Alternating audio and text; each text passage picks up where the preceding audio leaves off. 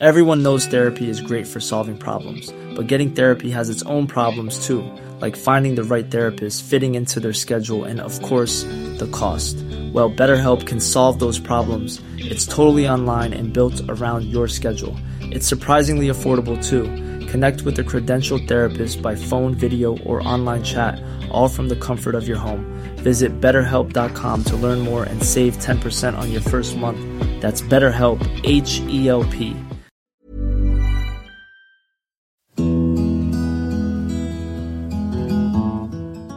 G'day everyone, and welcome back to another episode of the Australian Military History Podcast. With victory in the Ley Salamoa campaign, as told back in episode 38, the Allied forces were now free to begin the next phase in MacArthur's plan to establish an airfield in the region so that direct air support could be provided in the upcoming operations in northern New Guinea and New Britain. Next in the Allies' line of sight was Finschhafen. The Ley Salamoa battles, although tough and bloody, were completed sooner than the top brass had planned for. This was a good thing and presented an opportunity for an early strike against Finschhafen.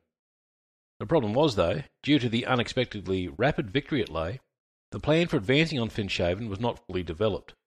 But the opportunity was there for the taking if the Australian commanders could throw something together quickly. Get it right, and they could be in for a cheap win. Get it wrong, and, well, that probably doesn't bear thinking about. But before we do any sort of thinking, don't forget to check out the website at australianmilitaryhistorypodcast.com for any associated maps and photos, and check us out on Facebook and Instagram for interesting little bits and pieces.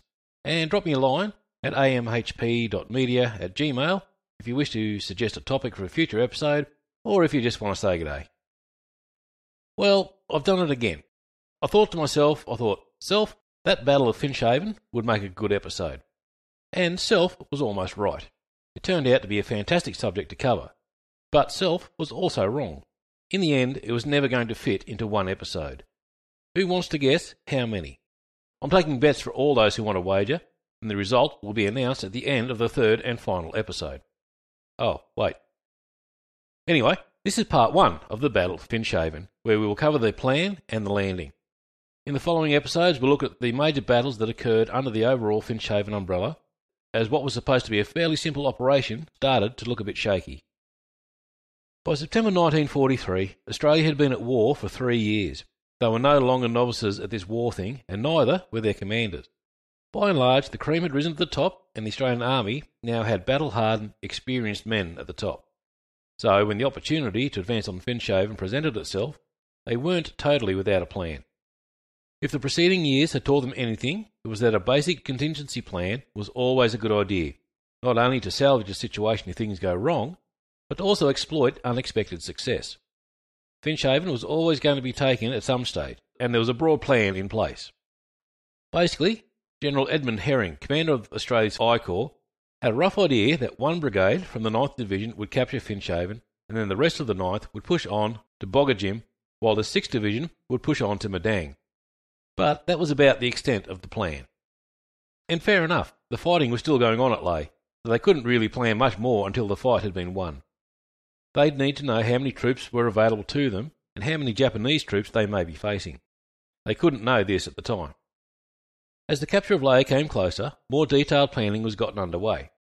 The American in charge of the US Navy assets, Rear Admiral Barbey, B-A-R-B-E-Y, not like the doll, reckoned he wouldn't have sufficient landing craft for at least 4 weeks after Ley fell. A bit of pressure from MacArthur and Blamey convinced Barbey he could do it in 10 days. Blamey had his doubts about the ability of a single brigade to seize Finschhafen, and so he requested Herring to land a second brigade after the main assault force had landed and secured the beachhead. But it wasn't only the higher-level commanders who knew Finschhafen would be a target sooner rather than later. The 9th Division commander, General Wootton, had an inkling that he might be ordered to take Finschhafen at short notice, and so he ordered Brigadier Victor Windeyer, commander of the 20th Brigade, to have a bit of a squiz on the map, as it may be of interest to him a bit later. So, when Herring arrived at Wootton's headquarters at Ley shortly before midnight on the 17th of September, warning orders had already been issued. Windeyer had been informed earlier that afternoon that his brigade would be required for an amphibious landing very soon. He was also informed that a planning team from his brigade would be required to attend a conference at Wootton's headquarters the following morning. So when 9 a.m. rolled around on the 18th, Corps, division and brigade staff were all assembled with the basics of their part in the coming battle pretty much already sorted. Herring had little more to do than confirm what his plan was and who would be doing what. This is a good example of why the Australian Army was such an effective fighting force in World War II. Even while conducting one battle, each level was already thinking about the planning for the next bit. It helped keep the momentum flowing and restricted the time which the Japanese had to prepare for the next assault. The downside to this rapid movement from one battle to the next is that it doesn't allow time for detailed intelligence to be gathered. The New Guinea Force Intelligence Unit had put the numbers of Japanese troops at Finschhafen at around 2,100 initially, but reduced that to 350 after the fighting at Ley. But on the 18th of September, I Corps reckoned it was somewhere between 350 and 1,800. 9th Division said it was likely 1,500 to 4,000. So quite a discrepancy between the lowest estimate of 350 to the highest at 4,000. But Winday only received the Corps estimate and made his plans on the basis of facing 1,800 Japanese at the most. Even Division's estimate of 4,000 would prove to be woefully short of the actual number. Wootton still believed that the task at hand was beyond a single brigade, and his preference was to use the division, less one brigade. Herring advised him that MacArthur would only allow the initial landing to be carried out by one brigade, having regard to the expected enemy numbers and the Navy's available landing craft. The initial fighting would be a brigade show, and 20th Brigade would be the ones to do it. They'd had experience with amphibious landings during the fighting at Ley, so wouldn't need to undergo training which would delay the operation. Herring had settled on a beach well to the north of Finschhafen for a couple of reasons. The only other option was a beach to the south of the Mappe River, which would put the river between them and Finschhafen. The crossing would be problematic, particularly if there was even a small Japanese force holding it. Secondly, it was thought that the bulk of the Japanese forces would be expecting an attack along the coast from the south, near Langemak Bay, and would subsequently be pointing most of their hardware in a southerly direction. Landing to the north, it was hoped, would cut the Japanese supply and withdrawal route. The beach for the landing was designated Scarlet Beach, and it was decided that the landing would take place at night, as a daylight landing would leave the landing craft susceptible to Japanese air attack. Lieutenant Commander Adair of the US Navy advised that on the 22nd of September the moon would rise at 25 minutes past midnight. Windayer wasn't too sure about this. Even in daylight, the Navy had put his men ashore on the wrong beach in past battles. A night landing didn't seem to improve their chances of being put ashore at the right spot. Adair assured him it would be okay. The beach was the only one along that part of the coast. The rest of the coastline was cliffs up to 20 feet high and surrounded by coral reefs. I'm sure that made Windayer feel ever so much more comfortable. Another thing that caused Windayer a bit of concern was that they weren't 100% sure if the beach would be heavily defended. As the only beach in the area, surely the Japanese would put some kind of garrison there, just in case. A scouting party had been put ashore during the night of the 11th to 12th of September, but apart from confirming that there was no artillery in the area, they weren't able to give anything of much use regarding machine guns and troops. Windayer was also ordered to prepare to take Saddleburg, just to add to his workload. He suggested that a battalion should move up from Ley along the coast to convince the Japanese that an attack was indeed coming from that direction. This was agreed to in principle, but it was agreed that the battalion wouldn't move until Windayer's brigade had landed, in case it alerted the Japanese that there were doings transpiring. Windayer outlined his plans to Wootton on the 18th of September. Basically, the 2nd 17th would land on the right, 2nd 13th on the left, the 2nd 15th coming ashore after the beachhead was secured. They would then turn and head south towards Finschhafen. Neither he nor Wootton were happy about the nighttime landing. At a conference later that night, Windayer and Wootton requested that the landing be conducted shortly after first light, as the troops would need to advance into thick jungle. Adair persisted, not wanting to have his ships unloading supplies in broad daylight. In the end, a compromise was reached. The landing would go in at first light, but instead of landing 20 days' worth of supplies, Adair's sailors would only have to land 12 days' supply of ammunition and 15 days' supply of ration. Wootton insisted that the first resupply mission would need to take place 5 days after the landing to ensure the remaining stores were ashore long before his men would need them. On the 19th, Blamey decided that air attacks around Finschhafen and Scarlet Beach in preparation for the landing would only alert the enemy that an attack was coming from that direction. As surprise was a key opponent of the attack, this would be a bad thing, and so there would be no air attacks around the area. But that didn't mean that the Air Force was of no use. They could in fact reinforce the deception that the attack would come from the south, while simultaneously reducing the Japanese ability to repel the invasion. They were directed to strike airfields and supply dumps between Wewak and Finschhafen, which would only further convince the Japanese that the battalion heading out from Leh was a genuine attempt to take Finschhafen via an overland attack. The greatest concern was the Japanese Navy. Surveillance aircraft flying over the area on the 20th of September photographed 23 naval vessels, including 9 destroyers, in Rabaul Harbour. It was also believed that 1 submarine was operating in the Vitiaz Strait, with another 2 or 3 in the Solomon Sea. These submarines could do significant damage to a convoy of troops, and so the Naval Task Force included 7 sub-chasers. Rear Admiral Barbie only just managed to get all his vessels, including destroyers and the landing craft, to Leh in time. Many had to be brought around from Milne Bay and from Buna. Japanese surveillance aircraft were still flying in the region, and so the ships were provided with fighter aircraft cover to chase away any nosy Japanese planes. Another downside to the short time frame given to launch the operation was that there was insufficient good aerial photos of the area which the troops were supposed to attack. On the 21st, there was a near constant stream of commanders from all levels calling into brigade headquarters to view the handful of photos available. Another vital piece of equipment was also in short supply: maps.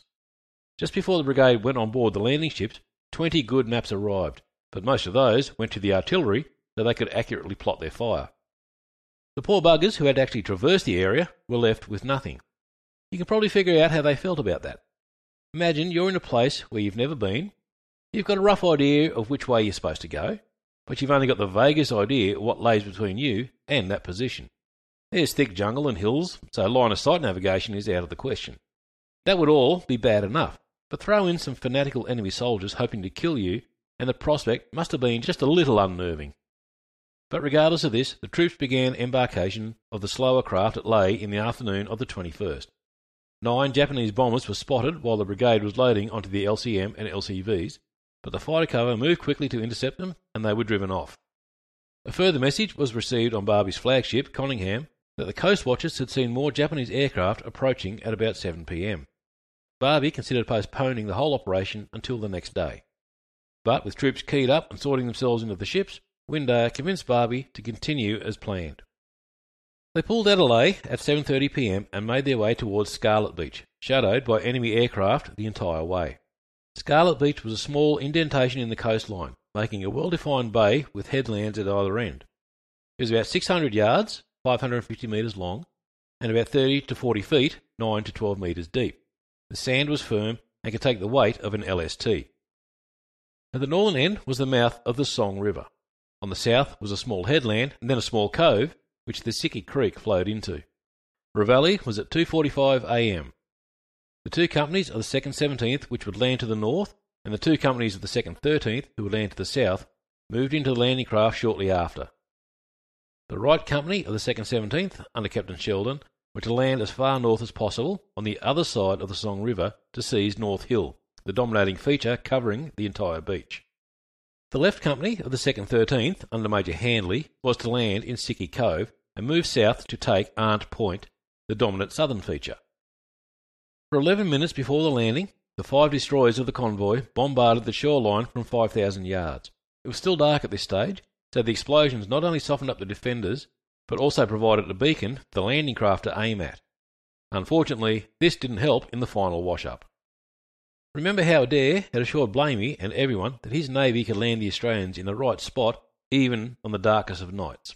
Well, it turned out that they struggled to do it even in the dim light of pre-morning. As Windayer said later, the whole wave beached much to the left of the appointed places. Most of the assault troops were thus landed in Siki Cove, or further left on the southern headland of the bay at Arndt Point. End quote. It must have been a bit difficult to distinguish between a 600-yard beach and one of about 50 yards. And to make things worse, the barges didn't hit the beaches in the correct order, so the companies, which should have been on the north, were in the middle, and those that were supposed to be in the middle were north or south of other companies. So all in all, when the troops hit the beaches, they became hopelessly mixed up in the darkness. The saga of one of the 2nd 13th platoons gives a good illustration of the confusion of the landing. Number 4 barge was to carry the men ashore, as well as towing a second barge which had broken down the night before.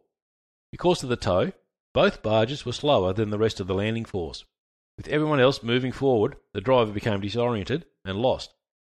The protective barrage then gave him something to aim at, and when that was ceased, he was again lost in the darkness. The barges taking the leading waves then opened up with machine guns to support their own troops, and once again Barge 4 had something to aim at. The wave leader then returned and hailed them. Barge 4 was ordered to release its tow and proceed to shore, while the troops in the barge being towed were transferred to the lead barge. During this process, someone yelled, "Look out, you'll run us down, put her hard to the left." Turned out the second wave, in the much larger LCI, was arriving. The coxswain swung the barge around and headed to the shore. But it wasn't where it thought it was, and soon they came to a halt with a grinding shudder on some rocks off the headland at Arndt Point. The ramp was slowly lowered, so as not to upset the delicately balanced vessel, and the troops had to then clamber their way to shore, slipping and stumbling over the rocks, occasionally falling into deeper holes, and coming up spluttering and swearing. Finally, they got to shore and headed into the jungle. I think that's what is known in official circles as a complete balls up. But maybe by this stage of the war it had come to be expected that landings were never going to go according to plan. All of the attacking units had been told that no matter where they land, their immediate objective was to move inland, wipe out any defensive posts, and secure the landing area. Reorganisation could always occur once things settled down a bit. The first wave of landings generally didn't attract too much Japanese attention. Captain Huggett's platoon of the 2nd 13th Battalion were the only ones to attract serious opposition near the mouth of the Song River. Enemy machine guns opened up as the men waded ashore, leading to a short, sharp engagement during which the machine guns were silenced.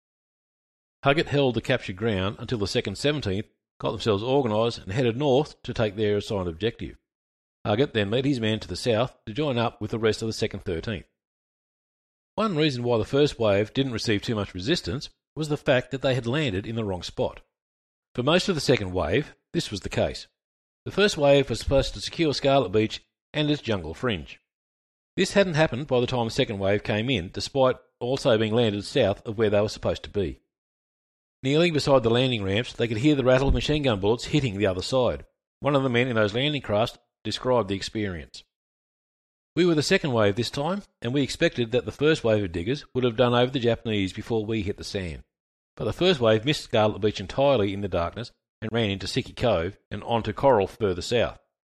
Our wave, also of 6 or 8 LCIs, ran into the cove, but our boat hit Coral with a jarring, creaking crash on a small headland between Scarlet Beach and Sicky. One gangplank was immediately out of action, and we began jumping off the other. Odd sniping shots snapped out from the shore. To our left, a machine gun fired a stream of white traces down onto the beach. Ahead and above us, on top of the headland, about 100 feet away, a Japanese machine gun opened fire with traces. Its first burst went high into the air, the second into the water beside the boat. The third burst crashed over my head and hit 2 men behind me. I heard them cry out as I jumped onto the Coral and splashed through a pool or two to the beach." End quote. As always, in among the fighting men were perhaps the bravest of all those who wear the uniform, the stretcher bearers. In his account of the landing, Signalman C. Tighe of the 2nd 13th showed that even while the landing was taking place, the stretcher bearers were in the thick of it. Abruptly, our signal sergeant ordered us to ground, and down we went to the sands awash with surf. Dimly I was aware of seawater washing over my boots and swirling around my chest. Nearby, somebody groaned, and glancing quickly to my right, I saw the inert figure of a man, face towards the still visible stars, a stained hand resting on his chest. A little further down from him lay another man greatly rocking back and forth to the rhythmic beat of the surf. Poor devils, you think, and then, thank God, as a crawling figure looms up out of the lifting veil of darkness, a stretcher-bearer. You shudder a little as he merely glances at the gently rocking one, for already he is in the hands far greater than any mere humans. Next moment he is beside the one who is not beyond his aid. End quote. From this passage we can see a couple of things. First, despite the danger, the stretcher-bearers were making their way around the fallen, rendering valuable assistance even while the bullets are flying all around. Second, we can see that not all men are able to cope with the intense nature of war. We often imagine our soldiers as strong men laughing off the danger as they go forward, unconcerned by the nearness of death. But we tend to ignore the fact that for most of these men, they are operating at the extreme edge of mental endurance. Yes, most of them manage to stay in control of themselves, but some don't.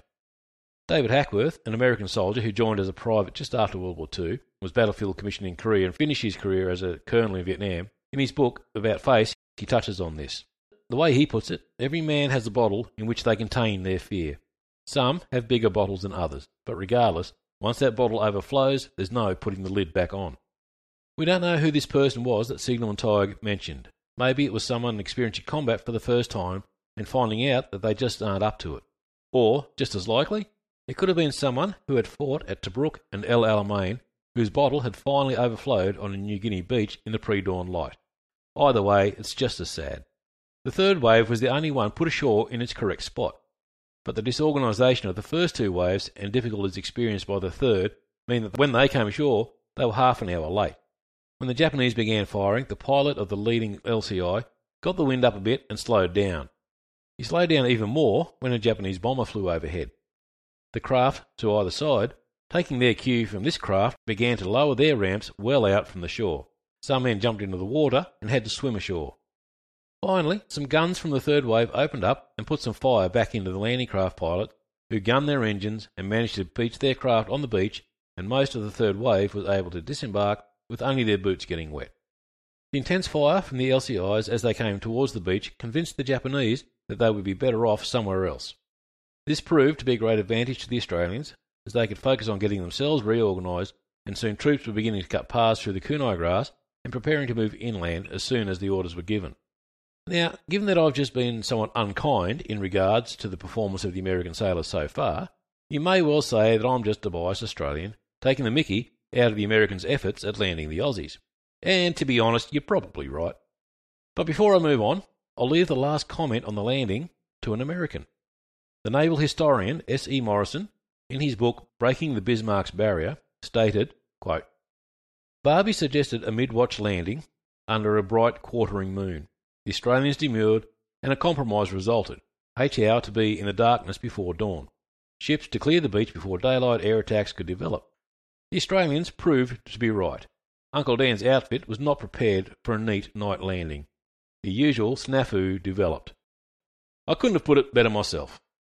Window came ashore at about 6:30 and set up his headquarters, establishing telephone contact with each of his battalion commanders. But as the headquarters moved forward, about 200 yards from the beach, a Japanese soldier managed to lob a grenade which killed Corporal Apple and wounded a brigade intelligence officer. Fortunately, Window was unscathed. While the supplies were being hurriedly unloaded from the landing craft, the battalions began to move onto their objectives. On the right flank, the 2nd 17th fanned out into the jungle. By 7:30 a.m, Major Pike's company was pushing towards Katika, where they were starting to experience some resistance. Captain Sheldon was north of the Song River, although still unsure of where his 10 platoon was, while two other companies were near the Song River. On the left, Lieutenant Colonel Colvin's 2nd 13th were also shaking themselves out, but they had been more seriously mixed up during the landing than the 2nd 17th had been. The second two companies to land were unable to locate the first two, and Colvin was unable to make contact with the first waves. He ordered the two companies that he did have on hand, under Captain Cooper and Captain Cripps, to push into the timber fringing the beach. A few pillboxes were cleared, and Colvin ordered the two companies, along with the battalion headquarters, to head to the coastal track. He sent his intelligence officer, Lieutenant Murray, to search for the two missing companies. He found Captain Snell of the 2nd 15th Battalion, who told him that one of the missing companies, under Captain de Camps, had pushed forward to Sicky Creek. Colvin eventually managed to get hold of de Camps via the walkie-talkie and got the lowdown up to that point. De Camps had been unable to locate two of his platoons after the landing, so he pushed on with one platoon he had. He had crossed Sicky Creek, where he met Captain Snell, and pushed further. They had met small groups of Japanese soldiers, and Lieutenant Appleton had been killed.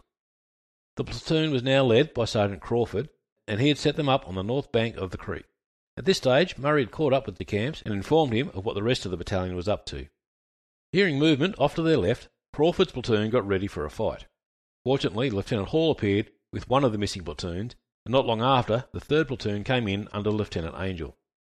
De Camps deployed his platoons on each side of the Katika track, and as they had somehow all managed to reach that day's objectives, that's where they stayed. The other missing company, under Major Handley, had landed at the base of the cliffs between Sicky Cove and Arndt Point. He too was missing one platoon, but scaled the cliffs with the two platoons he had. He was unable to contact either battalion or brigade headquarters, and so Colvin wasn't aware of Handley's position until about 11:30. Meanwhile, Lieutenant Mayor's platoon, which had landed to the south of Handley, upon his own initiative led his men south and was able to take the launch jetty and the north end of the airstrip without meeting any opposition. At about 6:30 a.m, Major Cribb's company, on the northern flank of the 2nd 13th, was ordered to capture Zag along the track to Jivanang. He was told that the creek on his right was Siki Creek, and he figured he'd just have to follow that and he would reach his objective.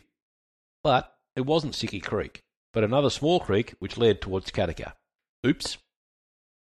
After only about 150 yards along the track, a Japanese soldier tossed a grenade at the advancing Australians and killed 3 and wounded another 3.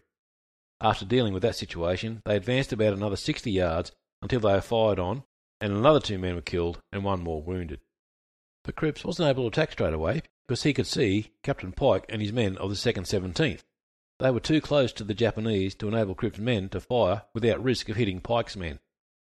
So, from the 2nd 13th perspective, 2.5 hours after landing, De Camps was holding the track where it crossed Siki Creek, Cribs was near Kataka taking fire, Cooper was pushing towards Heldsback Plantation, and Hanley was still unaccounted for.